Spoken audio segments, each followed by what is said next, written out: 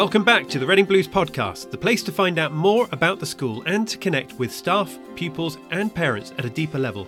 Each week we'll be interviewing people within the school community, asking them questions and spending time understanding more about them and more about the school.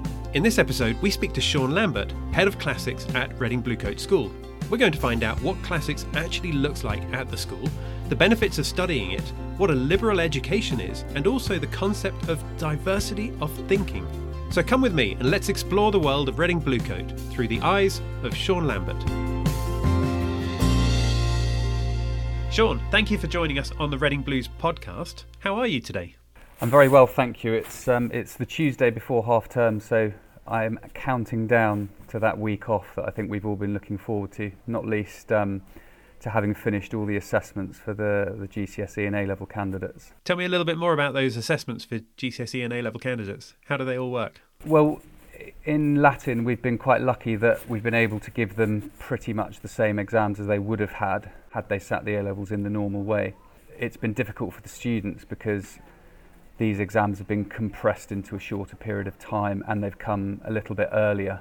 So they have my sympathy, definitely, but I think they will get the grade that they deserve at the end of the day. Now, you're Head of Classics at the school. Just in case anyone's listening to this and they're wondering actually what that means, first of all, what is Classics, just for anyone listening? Yeah, Classics is an interesting word because it can mean two separate things. So there is the idea of Classics as an academic subject, which is not a subject taken in schools.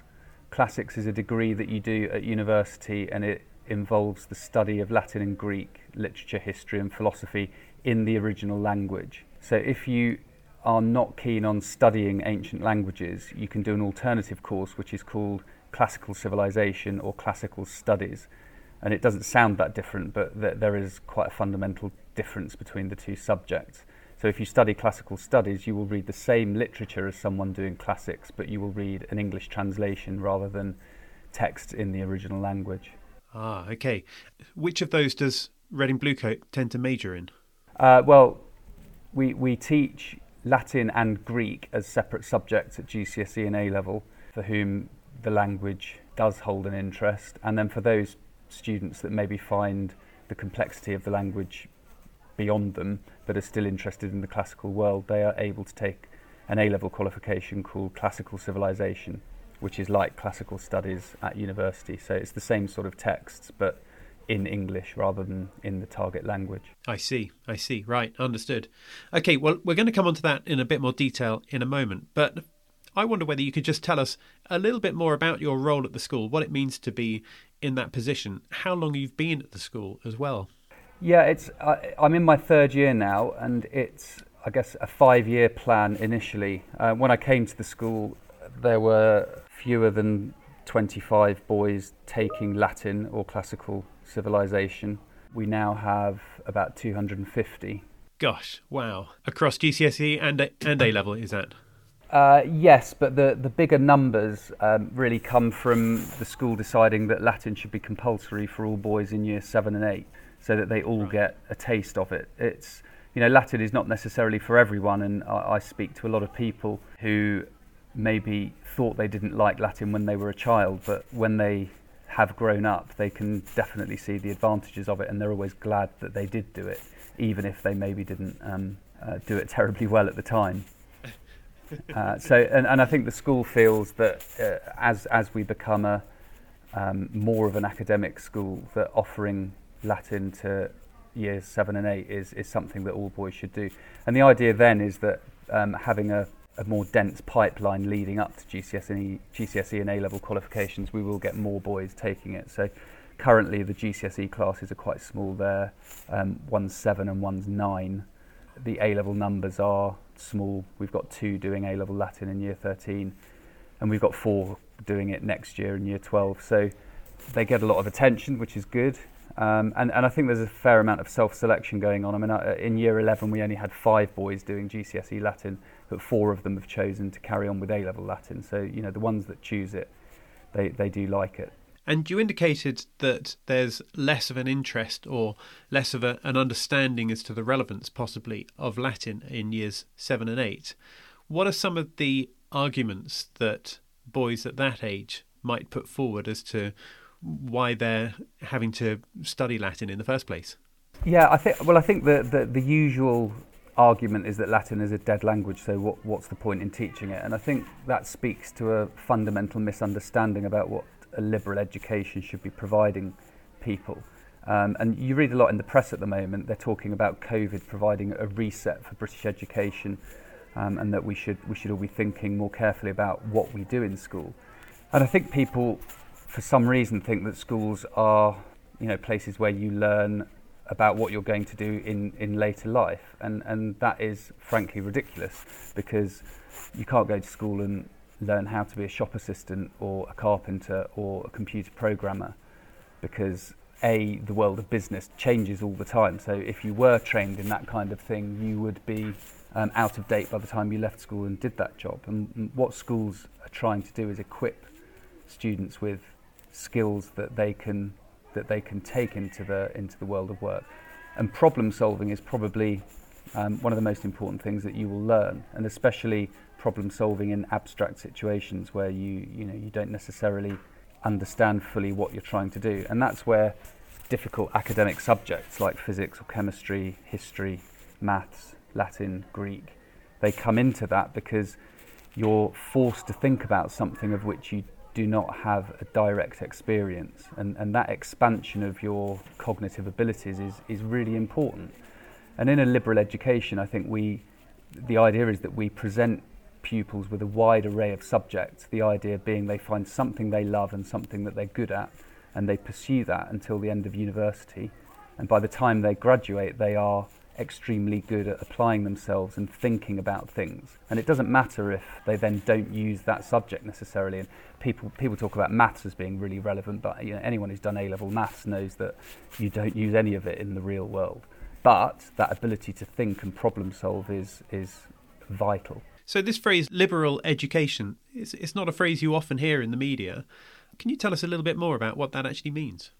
Yeah, I guess it comes from Roman and Greek ideas of education and about what it means to be educated. And obviously education comes from the Latin educo, which means to lead out of yourself. So it's the idea of getting the best out of yourself, being the best version of yourself that you can be.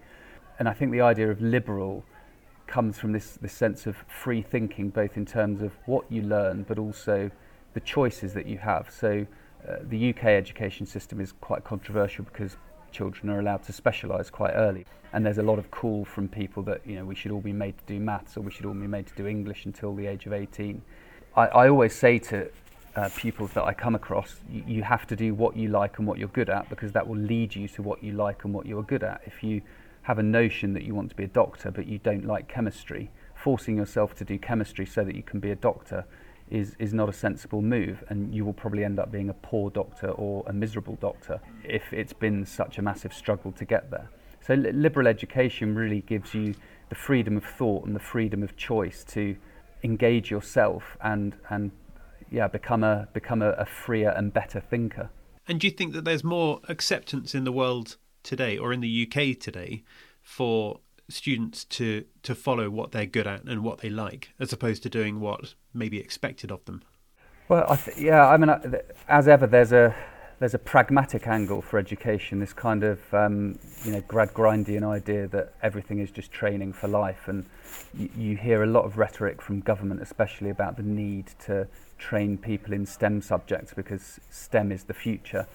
And I would argue that actually allowing students to follow subjects that they really love and enjoy will allow them to reach a higher standard in their education, be better thinkers, and then if they choose to go into one of these subjects subsequently, then they're all the better equipped for it.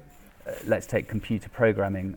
I didn't do computer studies at university, but if you can learn Latin and Greek, and there's a lot of data about this, computer programmers who have classics degrees are much sought after, because code is essentially language, and if you can manipulate language in an abstract way, then doing it on a machine as opposed to with texts from 2,500 years ago is not going to be any more of a challenge. That's interesting, because you wouldn't imagine some of the best coders in the country as having a background in classics. I'm not suggesting that all of them do, but the fact that you're saying that there's a link there is a very interesting one. Yeah, and I think one of the benefits of classics, and certainly the reason I really enjoyed Latin and Greek, is that I have a creative side, but I also have an analytical side. And many subjects do not allow you to indulge those two. Maybe philosophy does to a degree, but Latin is code when you're decoding the text. But then you need to be creative and understand human beings to talk about the texts. The texts are about people.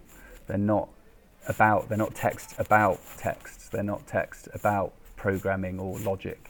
So I really enjoyed the ability the opportunity rather to meld those two sides of my personality and my brain in my academic studies. And it's interesting that you mentioned about the difference between analytical and creativity. Do you think that sometimes in life we tend to polarize those two areas of education and force people into thinking that they are either one or the other, as opposed to a combination of both? Absolutely. I think the world is full of false dichotomies such as these. And again, if you look at the world of work, if everyone is thinking analytically, you are not going to have a successful organisation. And likewise, if you've got a lot of people being creative but getting nothing done, they're probably not going to be successful. And I was minded of an article I read about Fred Goodwin, who ran Royal Bank of Scotland when they did the reverse takeover of NatWest. And one of the major problems when the investigation took place subsequently was the groupthink that took place, that everyone recruited in their own image. So everyone in the bank had a degree in either economics or business studies. They'd all learnt the same theories. They all saw the world in the same way. And you then get that lemming-like rush towards the deals that they were doing, and they didn't think about things in a different way. And maybe they could have avoided some of the mistakes they made if there had been a contrary voice saying to them, hang on, have you thought about it from this angle? And certainly, I don't know if you know, but before I came into teaching, my last job was as a graduate recruitment manager at an American bank, Merrill Lynch, so now Merrill Lynch Bank of America. And their recruitment strategy was really focused on diversity. We talk about diversity a lot, but diversity of thinking is really important, as opposed to diversity of what people look like or where they come from. And if you're putting together a business or certainly a deal in the city, you need someone with a degree in physics, and you need someone with a degree in English, and you need someone with a degree in economics, so that they can look at the deal in different ways and make sure that they are not just coming at it from one angle, because that's when mistakes are made. Diversity of thinking. I love this concept. Of course, in the world, I'm wondering if it's the kind of thing that people might be keen to follow, but equally aware of the fact that you mentioned about diversity in terms of where people are from and how they look and how they appear in the world. And of course, that's something that's more apparent when you first come across an organisation, for example. Do you think that at times there's too much focus on that as opposed to that diversity of thinking? Well, yeah, I think so, because like so many things in life, it's easier to measure and it's easier to see. So, and one thing that strikes me is that you look at the few people from ethnic minority backgrounds who have been successful, especially in business. Yes, they might have come from Nigeria or Pakistan or India, but if you look at the schools they went to and the universities they went to, there isn't much diversity there. I used to teach at Eton College, where there was quite a lot of diversity in terms of racial and ethnic backgrounds. But those boys may have looked different, but they've been trained in exactly the same way as Boris Johnson, David Cameron, Jacob Rees-Mogg, all the other old Etonians that seem to be running our country. And we can't help it. We are products of our environment and our upbringing, and that does force us to think in a certain way, which is another reason why I love classics. Coming back to that, is because it trains us to think about the world in a different way. It forces us to look at the world through the prism of people 2,500 years ago, and that is quite challenging. But if you can train your brain to think like that, that's it's good for you and it's good for the organisations you work for. One of the best examples of this is we talk a lot about empathy, and I think that's a much misused word. But if you've studied Greek, you understand the difference between empathy and sympathy. The root word pathos means feeling, and sum or sune in Greek means with, whereas m or n means in. So you can only empathise with someone if you have lived their experience. If you are imagining what it is like to be, so for me, if I imagine what it's like for someone in childbirth, I can only be sympathetic with them. I cannot empathise. And having that, that accuracy of expression and really understanding what your words mean, I think is something that is definitely being lost in today's society. I was just about to ask you about that, whether people increasingly are using words which they don't really mean. And I don't just mean from a direct comparison of the origins of the word like that. I'm thinking even things like when people use the word literally, when they don't mean literally at all. No, they don't. Well, an interesting example of that is the word sanguine, which I remember coming across it as a word, and it comes from the Latin for blood, sanguis, sanguinis, and I couldn't be bothered to look it up, and I thought, it must be something to do with being hot-tempered, or and it seemed to make sense. Anyway, I then came across it again, and it didn't seem to make sense in that respect. So I looked it up, and the dictionary definition is that it means positive thinking or optimistic, or positive in terms of your view of things. And that wasn't what I was expecting. And I've now been paying more attention to the way it's used. And actually a lot of people do use it in the way I thought it should be used. Okay. And I fully expect the dictionary to update itself at some point. And the point of that is that language is innately flexible. Language takes on different meanings. And if you look at the postmodern ideas about reception theory, there's always this argument about where does meaning reside? Does it reside in my brain as I try to explain something, or does it reside in your brain when you receive that information? Where is meaning? And of course, like many of these things, it's probably somewhere in between the two. But language is constantly changing and shifting.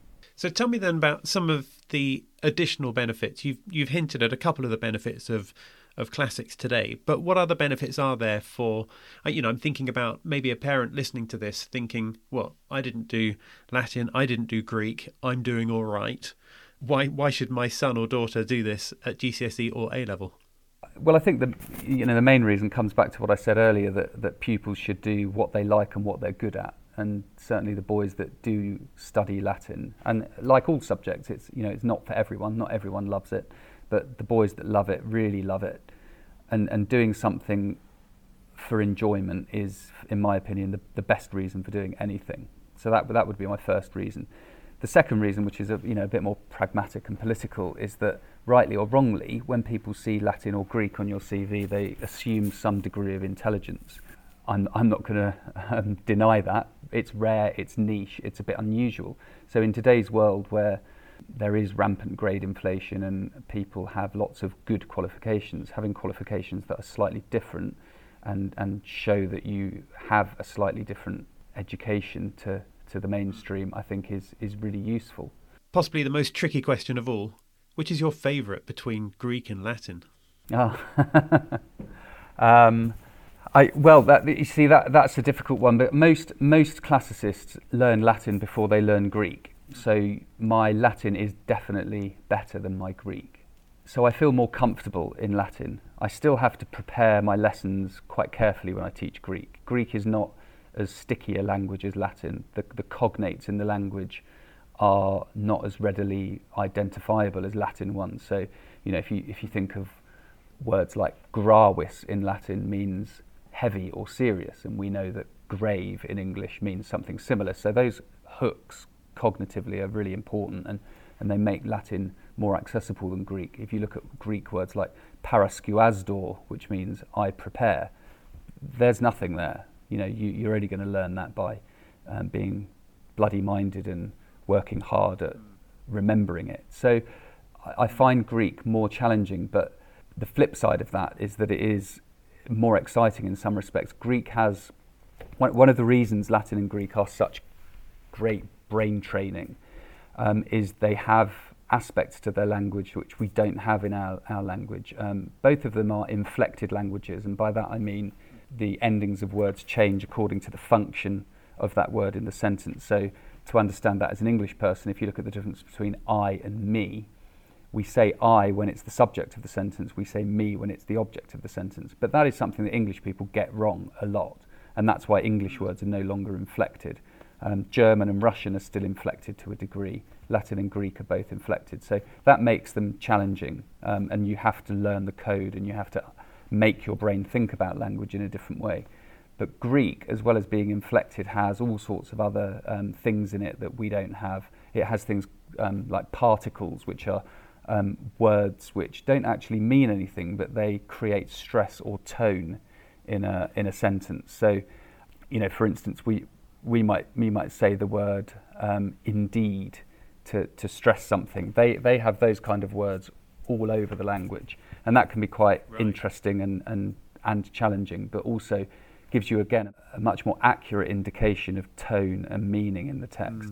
So let me push you then, Greek or Latin. If I had to take one of them away, which would I be taking away from you? For me it always comes down to Virgil. He is my favourite poet, and I think if we were doing a desert island books, and I was allowed one book, it would be the Aeneid.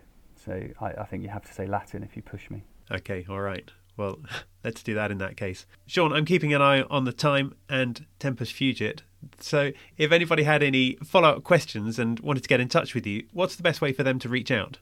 Probably my school email address, which is sal@rbcs.org.uk. Well, look, thank you for your time being here today. It's been really good hearing about Latin and Greek and classics in total and its relevance today. Thank you for your time.